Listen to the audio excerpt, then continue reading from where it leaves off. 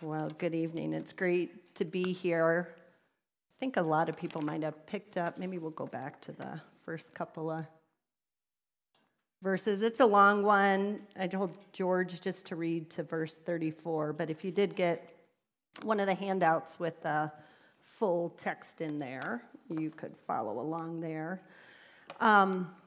I actually want to start off with an interview that I heard on the radio yesterday. Normally on Tuesdays, I work in the cities, got kind of a longer drive home, and I happened to be listening to the radio, and I heard this interview. Some of you may know her. I'd kind of briefly heard of her before. Her name's Maya Moore Irons. She was the WNBA star athlete who retired at the height of her career, I think it was like 2018 or 2019, because of a family connection, a friend, a man who had been wrongly imprisoned and incarcerated. And so she left, height of her career, WNBA, to help exonerate him and help him get released. He did get released. His name's John Irons.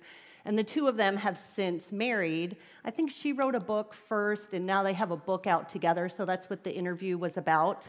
It's called Love and Justice, but it was kind of interesting to hear about it.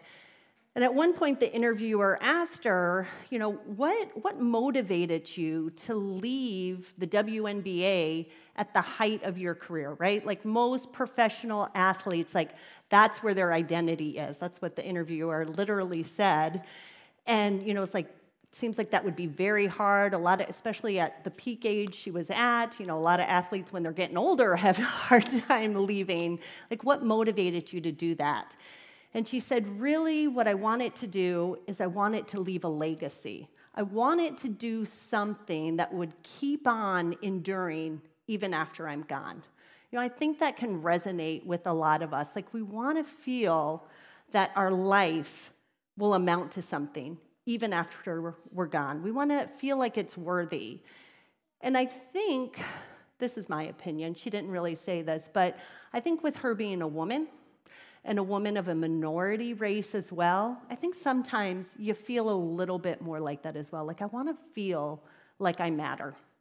And a lot of those same ideas are in this text that we're going to be looking at today.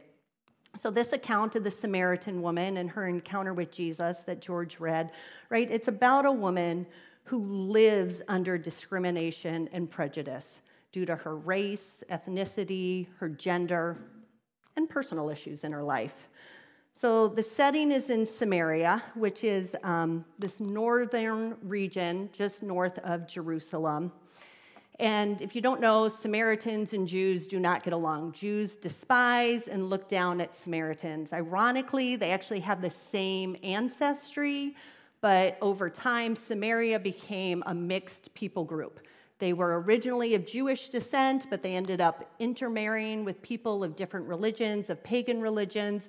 And so the southern Jews in Jerusalem looked down upon the northern Samaritans because they were considered impure, and they set up segregation policies against these Samaritans. A lot of the southern Jews' hope was in having a return to political power and political freedom, right? The Romans are living in there then. And their hope that they would get political power was largely based on how well they could stick to this external acts of their religion. Samaritans aren't doing that, so a lot of judgment there. Samaritans, in their part, in response, were like, well, fine, then we're not going to accept the whole Hebrew Bible. We're just going to accept that first 5 books, the Pentateuch. All the prophets that kind of rebuke us, we're not going to accept that. And on top of that, we're not going to Jerusalem to worship, where all the southern pure Jews are going. We're going to find our own place in Samaria to worship. Different points between these two groups sometimes explode out in violence, destruction. I feel like that's not uncommon throughout history, right? A little bit like what still goes on in Israel today with Muslim Palestinians, and Israel Jews still erupts in violence. Same ancestry, same region, Ukrainians, Russians, Bangladesh, Indians, right? Like this goes on, and that's the setting of Samaria. The time, it says, is the 6th hour, which probably means noon, which is an important detail because noon is not the time you want to go haul water, do this heavy physical act in Mediterranean climate. So that's, should strike the reader when we hear that as, well, that's weird, that's unusual. And it's also unusual that this woman is there alone. Most of the time, hauling water, drawing water was a task women would do together. So it really seems like the author is trying to communicate to us that, hey, this woman showed up in the middle of the day to get water alone to avoid social interactions, to avoid discriminations and some public disgrace and embarrassment that she was experiencing. But ironically, she shows up at the well, and there sits a Jewish man. I just think, what must she have been thinking? What do I do now? Do I go? Do I not go?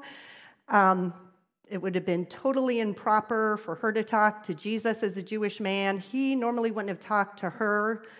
Again, just a little background, most Jewish men of the day wouldn't even talk to their own wives in public, much less another woman. Scholars point out how rabbis would write that it was inappropriate to teach your daughters that Pentateuch, the first 5 books, the foundations of the Hebrew Bible, was just as inappropriate to teach your daughters that as putting her into prostitution. That was the view of women, and that was of Jewish women. Again, she's a Samaritan woman. A generation later, the Jews will codify regulations that say women or Samaritan women are considered perpetually unclean, like a leper, like somebody with a contagious infectious disease. So that was the setting of her showing up there. But Jesus breaks this social crisis by saying to her, "Give me a drink." And her response demonstrates that shock, right? She's like, "How is it that you, a Jew, ask me, a Samaritan woman, for a drink?" And he responds to her, "If you knew the gift of God who gives living water, you'd be asking me for water." And what he's really doing here is he's telling her in sort of an indirect, respectful way that he is the promised Messiah. He's calling himself living water. Old Testament prophets, the major Old Testament prophets like Isaiah, if you ever saw Handel's Messiah, that's from the book of Isaiah. All the Jews knew the book of Isaiah. Isaiah, Jeremiah, another major prophet, they would refer to the promised Messiah as living water. So if she knew her scriptures, she would know that he's saying, "I'm the promised Messiah." But she doesn't know because she's a Samaritan. She's ignorant. She doesn't follow the full Hebrew Bible. So it's lost on her. And her response is, "Well, give me that living water," thinking it's literally water. Right? She's just focused and confused on how she can get that living water, and she misses Jesus's point. So in verse 14, Jesus tries a second time to let her know, "Hey, I'm the promised Messiah, and I bring something different here," right? He compares himself to the well of Jacob. He's like, that well, Jacob was the patriarch of Israel. His name gets changed to Israel. A whole nation comes through him. Kind of a big deal in Israel history. But he says, that well from Jacob, you're going to be thirsty again. But I give living water, so you're never going to be thirsty again. And then he calls himself the source, the one who will actually give a spring of living water within you that gives eternal life. But again, the woman, he's saying, "I give eternal life," she still can't hear it. She's only operating in this plane of this is literally water, and I will never thirst again, and more importantly, I'll never have to go to this well again in public and experience the embarrassment and disgrace that I always experience. And so maybe to switch gears here, Jesus changes the topic of conversation to, again, respectfully let her know, "Hey, you're not getting my point here." So he switches the topic of conversation and says, "Go get your husband." Now, this could be out of nowhere. Maybe it was a test. But I think, again, what it was is he was trying to let her know, you're misunderstanding me. I'm saying something different to you here. And he's probably trying to prime the pump too, that there's a lot of things she's misunderstanding about her life and her needs. And so the woman, in response to go get your husband, she answers truthfully. She says, I have no husband, which is formally correct, but right, it's not the whole thing, right? And we do that. Like, I know I can share just enough of something that it'll prevent somebody from asking me any more embarrassing questions. But Jesus responds and reveals that he knows and he understands all these personal details of her life. Most people of the day, with the details Jesus shared, would view this woman as a mess. They would see her as damaged goods. But notice what Jesus does and doesn't do here. He doesn't focus on her external behavior as the source to having something better. He doesn't say, sex is dirty and so are you for doing this. But then on the other hand, he's not a relativist. He isn't like, sex is a natural appetite. You just need to accept yourself more and experience more and love yourself more. He doesn't go to either end of those spectrums. But what he does do is he lets her know that he knows her, that he notices her, that he understands the details of her situation, and that God has something better for her that will satisfy and, right, so she won't thirst anymore, satisfy her inner longings and needs. So finally the woman realizes, okay, there's something more to this guy. She sees he's a prophet, but she tacks on a question about, but where's the proper place of worship? So maybe, right, she's uncomfortable about these personal topics. I'll just switch it to a religious debate that this Jewish guy will probably bite on, so I don't have to talk about this anymore. That's possible, but I think she really is confused. She's like, I really want to know, but I don't get it. The Samaritans say this is truth, the Jews say this is truth. What is truth?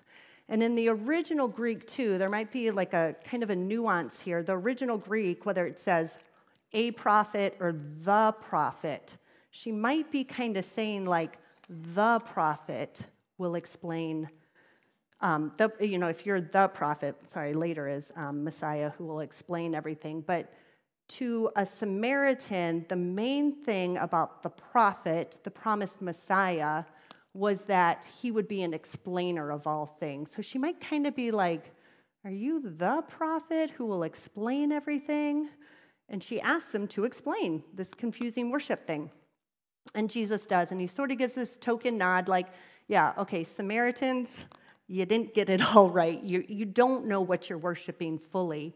He gives a token nod there, but the core of his response is really, it doesn't matter. Because those external acts, the external sight of where to worship is about to become obsolete. Jesus is saying it's kind of pointless to have this prolonged debate over whether we worship in Jerusalem or in Samaria, because both sites are about to be obsolete by my life, death, and resurrection.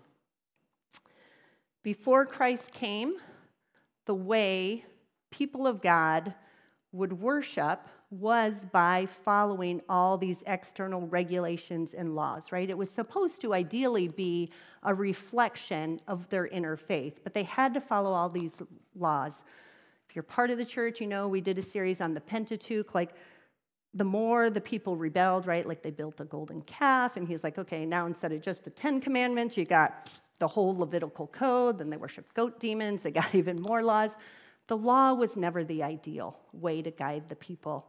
The promised Messiah was the ideal way, and the promised Messiah would eventually place God's Spirit in people's heart so that God's indwelling Spirit in their heart would guide them rather than a bunch of external rules and laws and regulations That's what Jesus meant when he said, true worship in spirit and in truth. And Jesus states, right, the hour is coming and in fact is here now. It's just saying it's now. And finally, the woman gets it. She says, when the Messiah comes, he'll make everything plain to us. Again, their hope was that this Messiah would be the explainer, the revealer of everything. It's an indirect, respectful way to be like, am I talking to the promised Messiah? And Jesus needs no other further invitation. He says, I'm him. And the woman, in her excitement, goes out and tells everyone about this man she just met who tells her everything she's ever done, which again, that too shouldn't be lost on us. This is a woman who wouldn't go out in public in the cool of the day or the cool of the evening to do her task because she wanted to avoid social interactions, public disgrace, and embarrassment because of her messy personal life. And now she's going out to everybody like, this guy knows everything about my personal life. You want to come and meet him? Like, that would kind of hit you too. Like, yeah, I think I do. Let me go talk to him. Jesus, the only one who would sit and talk with her in public and show that he knows her and that he understands her, is none other than the promised Messiah. And then at this point, the disciples come back, presumably with some kosher food that probably would have taken a little while to get in Samaritan area.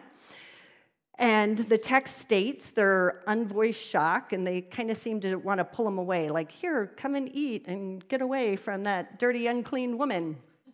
But Jesus responds that he has food already, that they know nothing about. And they're like, the disciples, these Jewish men who have been called by Jesus and spending time with him, just like the woman, misunderstand Jesus because they're only thinking in literal terms.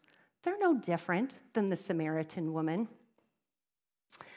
Jesus shoots kind of straight with them pretty quick, though, and he says, my food is to do the will of the Father who has sent me.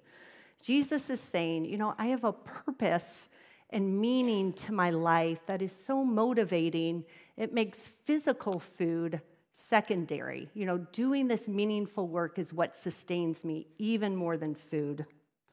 And so throughout this account, we see Jesus trying to communicate to the woman, to the disciples, that he's offering this eternal life, this indwelling Holy Spirit that satisfies more than any water or any physical food. But we do well to ask ourselves, why did it take the woman so long to get it? Why did it take the disciples, who were Jewish men who had spent time with Jesus, so long to get it? The woman probably kept missing Jesus' points because she felt she was disqualified. She felt unworthy, like she didn't matter, right? Because of things she was born into, her race, her culture, her ethnicity, her gender, things done to her, things she had done. She just believed, I'm disqualified. I am not worthy. Then the disciples, on the other hand, misunderstood Jesus too, because they were hedging their bets that their external acts were going to make them qualified. They couldn't understand Jesus because they were so focused on these external efforts. And really, we do these same things, right? Some of us, we feel disqualified.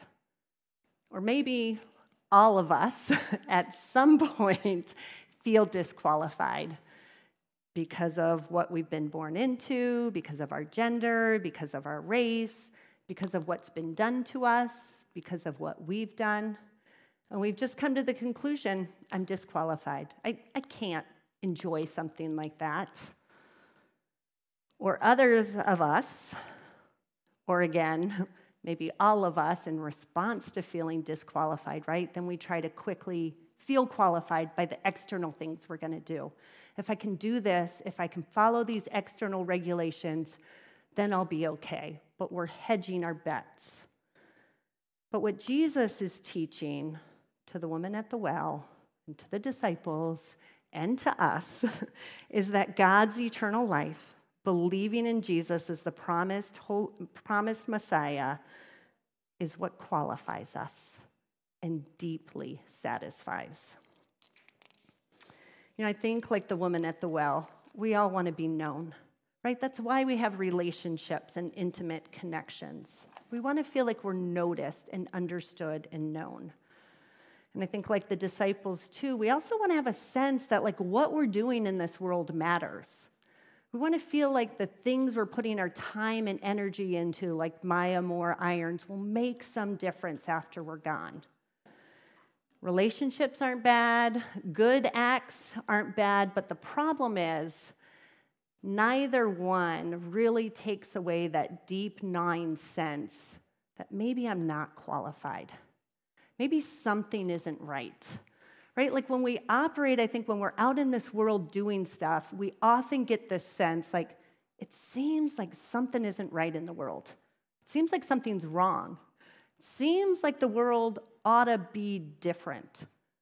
Sometimes seems like I ought to be different, be better. Right? We have that gnawing sense like maybe things were intended to be a different way. And that's what the Bible describes as the fall. Right? Like originally, the way things were created, it was intended to be different. But then sin and corruption and human rebellion entered in. And God's epic plan to set things right that he's been revealing since the first humans walked on the planet and has fulfilled since Jesus Christ walked on the planet is that he said he would send a wounded Savior who would take on that sin and that corruption and human rebellion and die for it, and then he would overcome it by raising from the dead.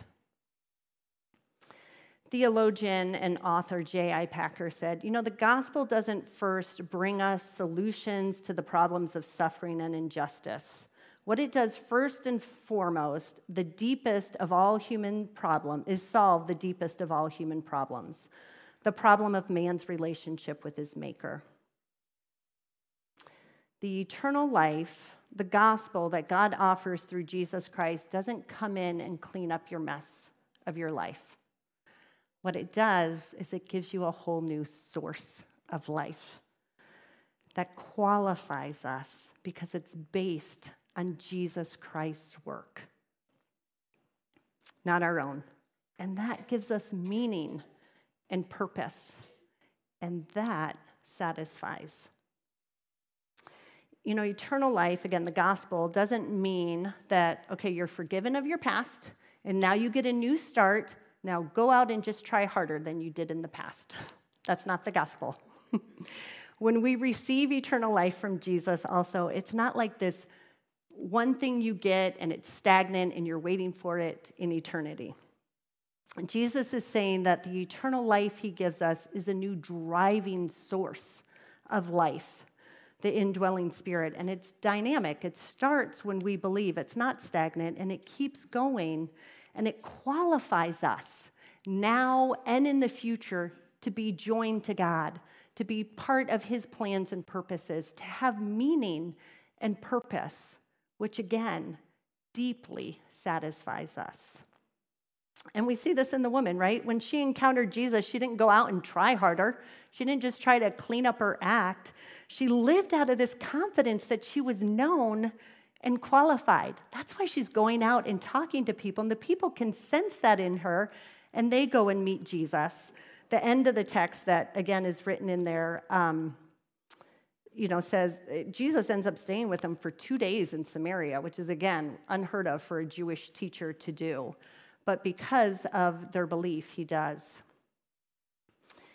So again, through this account, through Jesus' eternal life that he gives us, we get to be qualified to join God's work for now and eternity, which deeply satisfies. I think it's a human, it's universal in humans to want to be part of something bigger than ourselves. Again, back to that Maya Moore iron. It's like we all want to be part of something bigger than ourselves. And through faith in Christ, God qualifies us to join him, to be with him, to be known by him. And that deeply satisfies. And there's a lot of those core themes in this text today.